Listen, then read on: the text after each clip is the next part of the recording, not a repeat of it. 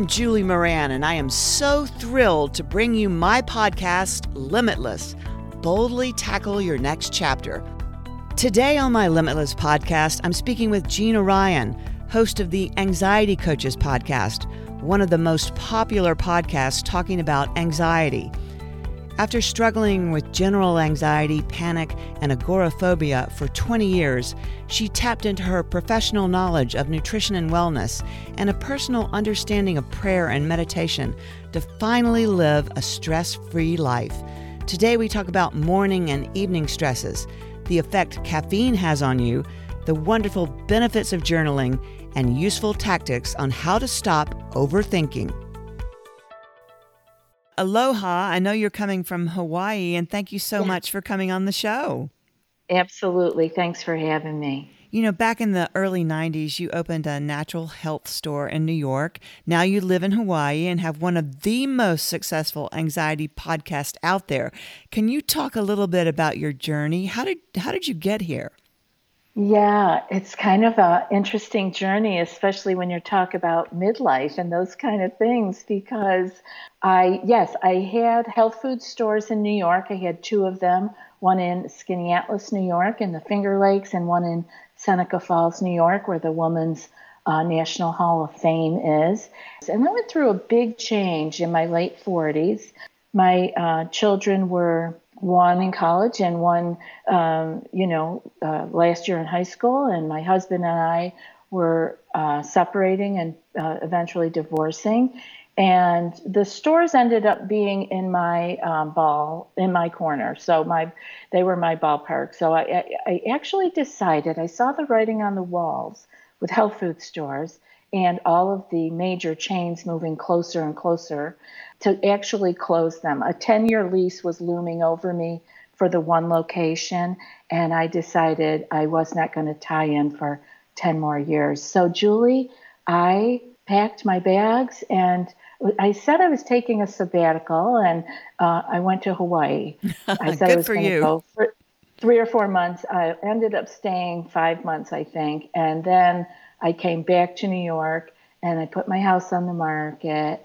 And I just felt like so many things in my life were changing.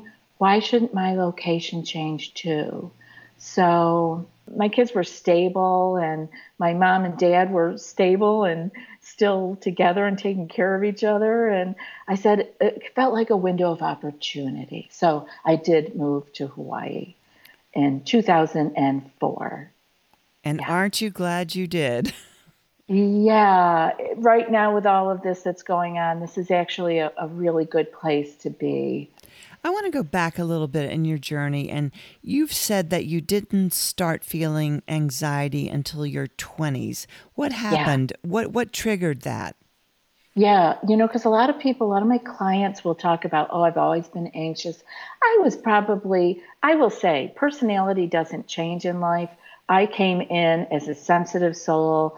I leaned toward taking care of business and being concerned about things. So I probably was more of a worrywart as a kid, but I didn't have anxiety. There's a big difference.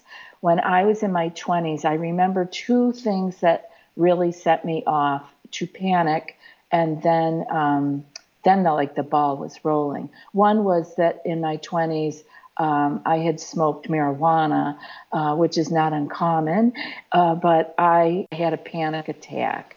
And all these years now that I've been dealing with people with their anxiety, this is one of the major triggers, is weed of all things. Wow. And so, because many people are self-medicating with weed, but it may be actually exacerbating their anxiety. And the other thing was, I went to visit my grandfather when he was in the hospital in New York City in Manhattan. My family's from Manhattan. And I had to lock up his apartment. My dad had already gone back to Syracuse, and I was locking the apartment and going to go visit him one more time. And someone breaking into the house alarm went off, and it was so loud and frightening. And here I am in a big city, unknown. It's not very familiar to me. And that alarm going off, it scared me to death. And from there, I had to walk. I finally figured out how to fix everything. The interesting piece is no one ever came to my assistance. Terrible. which is enough to scare you. I open the doors after I get out of the apartment building, and it's all this busy traffic, and I have to get a taxi, and I have luggage. It was one of those things where it brought back all of that panic feeling that I had had when I had set it off with weed. And so there I was off and running. And then from there, I'm visiting a sick relative and then getting on a plane. It was a bad setup, right? A lot of high stress, and my body got kind of stuck there. Julie, I got kind of stuck in that easily triggered amygdala. And so I spent the next 20 years getting out of that. Wow. So it sounds like you had an actual anxiety attack and then it stuck with you. You couldn't get out of it. Yes, and that actually happens more often than people really talk about. Although I remember those because they were so big, but people have also small amounts of these kind of things that build up when we don't actually recharge again, go back into our parasympathetic nervous system. We kind of get stuck, like I did, in that fight or flight kind of mode. Now, I didn't live my whole life there. I just was easily triggered. And that happens because now science and research is showing us that the amygdala, this lizard ancient brain part of us, actually does grow larger. Or I've always used the term that it becomes more sensitive, but they show that it actually grows larger. So then it would be more sensitive. And we don't want that. We need our amygdala, and we need to have fight or flight, but we don't need to live there. And that is where so many people with stress and anxiety are living, especially nowadays. We have a kind of world where it's very hard to rest, Yes. to be able to be calm and to be able to recharge. What are some of the most common symptoms of anxiety? There are the physical symptoms, which are, the sweaty palms, the rapid beating heart. Many people get kind of shaky. Any kind of physical symptom that you can think of, everything from muscle twitching, people get actual pain. Gut is a very common place where symptoms occur, early symptoms, because one of the first things that shuts down when we are releasing stress hormones is our gut, because we don't need to digest our lunch if we are running from a tiger for our life.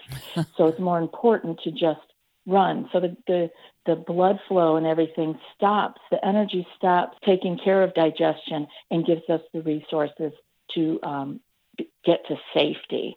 So any kind of digestive pain, like I said, muscle twitching, sweating palms, sweating body. People have a lot of different physical symptoms, but also there are mental and emotional symptoms such as rumination, thoughts that just keep rolling around the head, intrusive thoughts, having scary thoughts that you wonder, where are these coming from? Why am I thinking this? Negative thinking can be a sign of anxiety. So we have to, having emotional difficulties such as anger, sadness, depression. These things can be signals of anxiety. I see. And you talked about an anxiety attack you had. Are anxiety attacks and panic attacks, are they different? Yeah, I guess it's just different use of terminology. I think an anxiety attack would be a lesser form of a panic attack. A panic attack, people end up really looking for help when they are in those. Many people end up going to the emergency room. They are a total loss of control feeling. You feel like you have no control whatsoever. And I would say an anxiety attack, I'm calling that a heightened like there's stress, then there's high stress, then there's anxiety. And high anxiety, I would be considering an anxiety attack. But a panic attack is that feeling of totally loss of control, and you think you are dying. Wow. You feel like something horrible is happening to you, and you can't really put your finger on it. So they are different. And do men and women experience anxiety differently? In my opinion, the people that I have seen in my practice is that no, they have it the same. Now, whether they express it to their family, friends, coworkers, or whatever, but what they confide in to me, they sound very similar. The similar types of feelings and the similar types of physical symptoms. Interesting. You know, a lot of people have said to me they wake up feeling anxious. How do you Yeah. combat that? How do they deal with that? That's not uncommon either. Either you can wake up in the middle of the night with that, or you can wake up in the morning feeling like that. Now, when it's morning anxiety, I contribute that to the natural rise in our cortisol levels which is normal in all of us. Our cortisol is highest in the morning. It's waking our body up. It's waking our digestion up. And that we become when we're anxious, we're overly sensitive to all of our body systems and all of the feelings that are happening in our body. So to feel that cortisol, we actually get scared of it. And we think that it's a panic attack. We think, oh no. And I had this for a long time, that bodily sensation in the morning, and I would think, oh no, here we go again. Well, just that simple statement is enough to keep that fire burning. I was then in the cycle. Then I'm worried about it, and that sends out more stress hormones, and the whole day is just one big battle. Wow. But if we can learn to understand that this is just a feeling that we are experiencing in our body because of hormones that have been released inside of us. And you we say can ride those out. Ride those out. And I love your podcast. And I heard you talk about cutting down on caffeine, that can contribute to that morning anxiety. Yeah, we have to, because what happens when we have caffeine is a lot of things get off kilter, right? We don't go to bed when we're really tired. The half-life of caffeine is quite long, and sensitive people will be feeling that well into the evening and the night. So not everybody is as sensitive as that, so that's why some people would not have that bother them. Some people can drink coffee and sleep through the whole night, but a sensitive person will not be able to do that. And maybe you can fall asleep, but maybe you don't get good sleep. Maybe you wake up in the middle of the night with a feeling of doom, a feeling of anxiety. I would definitely cut out the caffeine. It's a terrible trigger for anxiety and high stress. It's like sipping on stress hormones. Wow. Why would we do that if we already are struggling with that inside? You know, for me, I actually get more anxious as the day progresses, and my stress is super high at night when I'm thinking about all the things I have to do tomorrow. Now, that's different than morning anxiety, right? Right. Yours is a culmination of the stress you're accumulating during the day. So, Julie, for somebody like that, the suggestion would be to take breaks, self-care breaks, where you are actually discharging some of that stress and reminding your mind and body how to get back into the parasympathetic side of your nervous system. That's the rest and digest side. And we don't do that. Actually, once many people feet hit the floor in the morning and they just go all day, and we are accumulating a lot of stress. We need to remind the body we don't need to just be in the sympathetic side of the nervous system. We need to be able to flip over to rest and digest at regular intervals. That's a great idea. And I've also heard you promote planners or journaling. Why is that important? Yeah. Well, one of the things that happens with anxiety is our mind takes over for us. Like we we tend to start believing every thought that goes through our head. And one of the beautiful things is that when we can write it down, we can actually see it with different eyes. It makes a little bit more sense or less sense, and we can put that in the column of that's just a thought, or do I really need to be concerned about this right now? Can I put it on the back burner?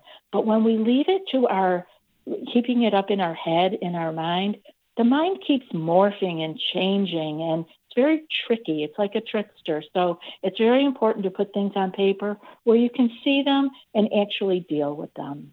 I have that little journal, that little notepad right by my bed. It so helps me to write it down.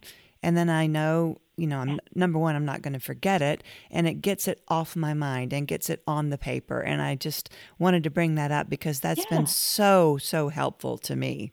Yes, instead of thinking we have to keep everything stored up there and worry that are we going to be able to recall it if it's an important piece of information. Yeah. I want to dig a little deeper into overthinking because I have a friend, her daughter is 21, and she just overthinks everything, rolls it around 15 different ways, and it puts her in a stalemate. How do we avoid that anxious overthinking? Well, like I said earlier, one of the things is that we do come in with a personality, and there are parts of us that won't change. And she may be somebody who's overly conscientious, and so she feels she needs to be sure she's doing everything right. Now, that's the kind of person who might tend toward anxiety, but you don't need to let that conscientious part of you turn into anxiety. That's when we have to learn how to deal with the thoughts. And again, like you had mentioned, the journal is an excellent place to put those kinds of thoughts down. What needs to be dealt with right now, and what can I put on the back burner and deal with later? Because in life, many of those things we put up to the side never need to be taken care of. And overthinking, like planning or overdoing anything like that, we have to actually stop ourselves and bring ourselves back into that parasympathetic nervous system again through either meditation or exercise or journal writing, listening to peaceful music, and let the mind and actual physical body relax, and then pick those things up again. What happens is we get into our sympathetic side of our nervous system, and we're fired up, and we think we have to solve everything right now, and we don't. What we want to do is break things down into what needs to be taken care of now and what can be put on the back burner. Great advice. You've consulted as the nutritionist for Hawaii's only residential eating disorder center, and you were the nutritionist for an intensive outpatient center for 8 years. So I really want to ask you, what is the connection between what we eat and the stress we feel? Yeah, it's a great question, and it's a good one to clear up the idea that there is no one food that will fix our mood. But what we eat is very important into how our mental states are. And what you need to get to is like a whole food, kind of more plants, like a plant-based, nutrient dense, I guess would be the way to say it, versus calorie dense diet. Because the processed foods are very calorie dense. And what they do is, as human beings, we seek out the highest calorie density for survival. It's like that's just ancient parts of us that we can't really change, but we can be aware of it, and we get to make another choice. Well, but I know for my well-being, I need to eat more dark leafy greens and fruits and vegetables and so forth and so on. So we have to be consciously aware of what we're eating, and it needs to be that whole food, plant-based, because the gut needs those fibers and that bulk in order to keep our gut microbiome happy, which is where a lot of our things that are needed for our brain and the whole rest of our body are needed. So we don't only just digest food and get things out of the food also feeds our gut microbiome and all our little critters in there. And they make things also. They make serotonin. And part of that serotonin is what is needed in our brain. Some is made in our brain also. But it is very important that we keep that gut microbiome balanced. And we do that by the foods that we eat. And the other piece that is so important is the digestion. We don't digest very well. As I was saying earlier, if you are running from a tiger, your digestion shuts down. If we are in stress and we are sending out stress hormones throughout the day, we are not digesting very well at all. And so we need to be able to relax. We need to be able to be in that parasympathetic rest and digest side of our nervous system. And you had an episode on, I think you're talking about this, an episode about turning stress eating into intuitive eating. And is that what you're talking about now, intuitive eating? Yes. Well, that would be included in intuitive eating. Yes, to be able to slow down and be with the food. To be aware of what you're eating and to have the intuition of how your body is feeling and knowing when to stop eating, or do I need more? What does my body want more of? It actually will tell you, but we have to be able to be going slow enough and be relaxed enough to be able to feel those messages. And you've talked about below the neck hunger and above the head hunger.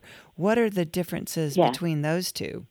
Below the neck hunger and then head hunger. And so head hunger is anything that we're thinking about. We walk by a pizza parlor and we smell the pizza and then we think, well, we want pizza. Or we see a commercial on television for something and we think we want that. That is all from our head. We are thinking about those things. But below the neck, our real body will tell us when we're hungry. You can feel hunger signals. You can actually feel when you need to eat more vegetables or greens. Your body will crave them. And like if somebody were to offer them to you and you had a taste of them, you would say, oh my God, that tastes delicious. Like your body would be wanting it. So we have to be going slow enough to be able to recognize that, not just be following the senses or what we're seeing, hearing, smelling in our environment. And with advertising and the processed foods that are so readily available, it's very hard to not fall into the trap of having too much of those. I agree. Why do you think your podcast is so popular? I think it's because it just talks about a very popular issue. Obviously, many people are struggling with anxiety. Everybody in the world knows what it is now. But because I talk about it in kind of a calm and just informative, but relaxing kind of manner, I'm not looking at it as a scary thing. I think it's because I also sprinkle in the elements of hope, and that if I could do it, you could do it too. I think that's so true. And we're almost out of time, but I want to ask you two more questions. And the first being, how do people make their anxiety worse and how can they stop it? Okay, so making it worse would be, like we were talking about earlier, taking in foods that cause you to feel anxious. So that would be caffeine, that would be alcohol. Even though many people self-medicate their anxiety with alcohol, it's a problem. It actually is second to weed. It's the one that will trigger a panic attack. And so it's a sticky one. Makes you feel good in the moment, but it sets you up for panic. And also things like I would stay away from chocolate. I would stay away from sugars. And then the other things that you can do to not go into high anxiety would be to learn what your tolerance for stress is. We're all different. Our personalities are different, and we can handle different amounts of stress. This goes for men and women. I've had such high-powered executive men as clients that you would never dream that these men had anxiety because they don't talk about it, they don't share it, but they are living lives that are just building stressful moment upon stressful moment with no place to discharge this. So we want to steer clear of constant stress. And sometimes life throws us things that we can't get away from. We may have a child that needs long-term care. We may have parents that need that. There's many things in life that are stressful, but there are so many things that are in our control, and those are the things we need to take care of. Very good. I'll ask this last question, and it's for those people who are feeling overwhelmed with life right now. They know they have high anxiety. They know they're overthinkers. They want to do something about it, but they don't know where to start. Where do they begin? Begin with the thing that is with you all the time, your breath. It is best to just, even right now, just listening to this, to just let your normal inhale come in. And then as you exhale, let it be longer and slower.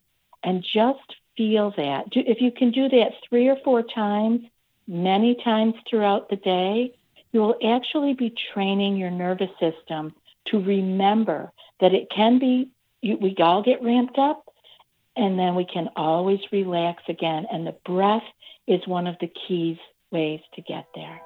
Well, Gina, thank you so much for coming on the show. I feel so much more relaxed and less anxious after talking with you. I know I need to take Julie, breaks. Thank you for having And I know me. I need to breathe. And Yes. I recommend Yes. anyone who wants to be less anxious in life, which is pretty much everyone, they should subscribe to your show, the Anxiety Coaches Podcast, or go to your website, theanxietycoachespodcast.com. Thank you again so much. It's been such a pleasure having you on the show. Thank you, Julie. Aloha. Aloha. Thanks so much for joining me on Limitless, Boldly Tackle Your Next Chapter. Subscribe to the podcast to be the first to know when new episodes drop. You can also keep up with me on Instagram at It's Me, Julie Moran. Stay bold, everybody.